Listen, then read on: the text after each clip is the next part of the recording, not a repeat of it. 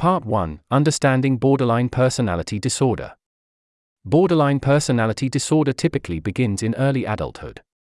It surfaces in various scenarios, frequently manifesting through unstable relationships, destructive emotions, and precarious self-image, as well as overt impulsivity.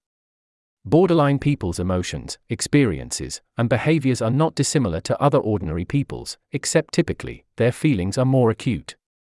They act in more extreme ways, and they often find it difficult to regulate their emotions and actions. BPD has 9 key characteristics defined in the diagnostic criteria featured in the 2004 edition of the American Psychiatric Association's Diagnostic and Statistical Manual. To be diagnosed with borderline personality disorder, a person must exhibit at least 5 of these. Furthermore, a diagnosis can only be determined by a professional with relevant experience in diagnosis and treatment. Let us now take a quick look at these 9 identifiable traits. Among the 9 key traits that need to be met for a positive diagnosis of borderline personality disorder, an important one relates to amplified emotions. A borderline person will do anything to avoid being or feeling abandoned.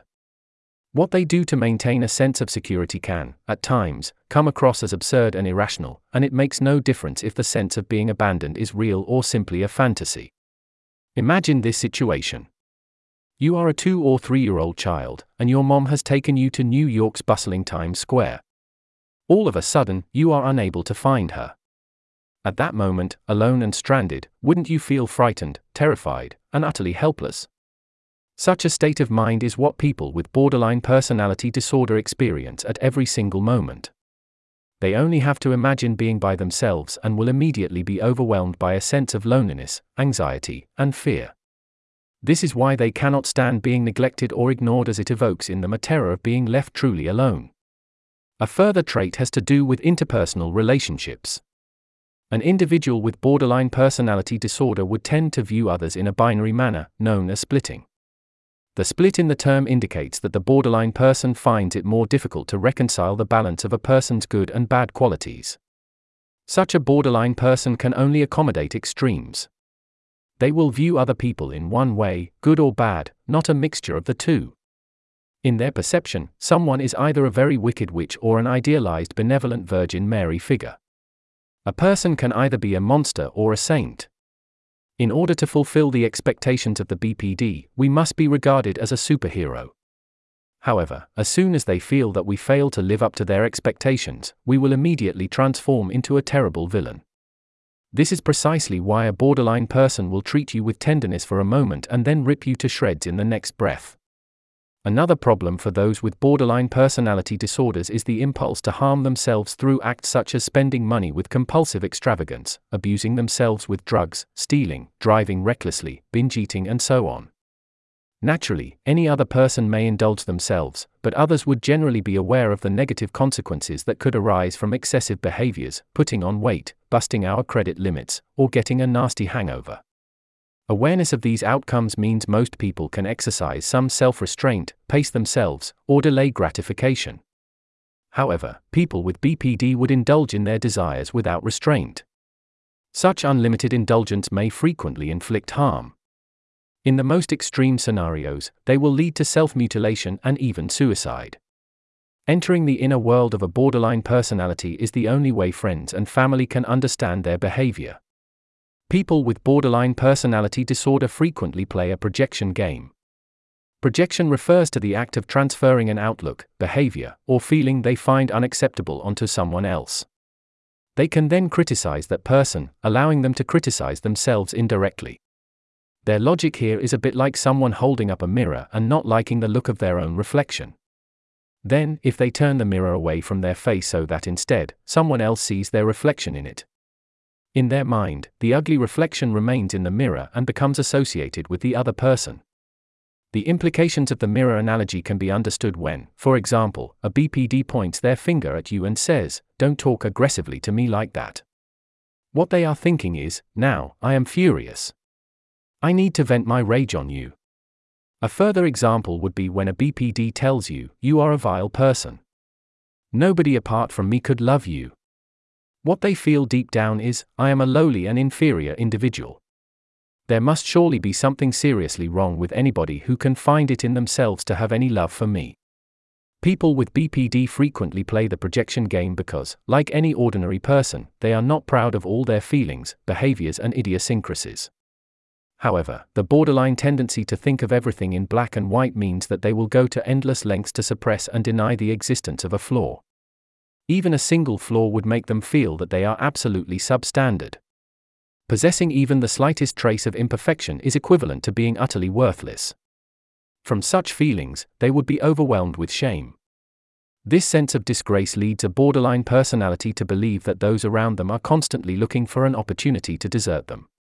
The overwhelming and relentless fear of abandonment and of being left alone will motivate them to project personal imperfections onto others. This psychological defense mechanism is complex.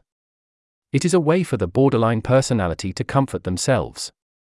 However, this solace is fleeting, and the pain of feeling isolated and abandoned quickly returns, hence, they must play the projection game time and again. The tendency of people with a borderline personality disorder to project themselves onto others results in a behavioral pattern that inevitably puts others in no-win situations. For instance, if you ask borderlines why they are unhappy, they would reply that you are overly sensitive. If you ignore their unhappiness, they will accuse you of not caring. If you seek physical intimacy, they will put you on hold, saying that they would prefer it if they were the ones who initiated it. Yet if you do not wish to be physically intimate with them, they'll probably label you as a homosexual. In summary, borderlines will always convince themselves that we are in the wrong no matter what we do. Putting all the blame on others allows those with a borderline personality disorder to gain self-affirmation. In turn, such self-affirmation enables borderlines to reward themselves with a sense of being in control. Hence, they will never tire of this projecting game. So, next, let's ask, how does one develop borderline personality disorder? We can group the aspects giving rise to the disorder into two broad categories: biological factors and environmental conditions. Biological factors that could contribute to impaired reasoning, impulsive tendencies, and emotional instability may relate to dysfunctions of the neurotransmitters. Brain scans have indicated that the amygdala, whose primary function is to regulate our emotions, is more active in people with borderline personality disorder than in ordinary people. This finding suggests that borderline personality disorder results from the instability of specific neural pathways in the brain. Thus, problematic behaviors are neither intentional nor due to character deficiencies. Instead, they are a physical condition, an abnormal imbalance, that can be affected by medical intervention. Environmental factors, on the other hand, are primarily connected with the childhood and family environment. For instance, the borderline's parents may have suffered from mental health issues which in turn impaired their parenting abilities.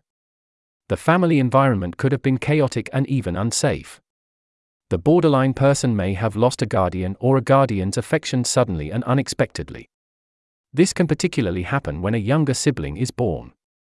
The arrival of a new brother or sister can cause them to feel sidelined. It is this formative experience that provokes their feelings of being isolated and abandoned. All such childhood events can plant the seeds of the borderline personality disorder that emerges in later life. Now, let us review the content we have covered in Part 1. We now understand that it is generally accepted that borderline personality disorders originate from a combination of biological and environmental factors causes. Borderline people live in constant fear of being abandoned and being lonely. They suffer tremendously. It makes no difference if their fears are real or imagined. For them, life is an emotional roller coaster with the looming possibility of being left on their own, resulting in their volatile and extreme behaviors.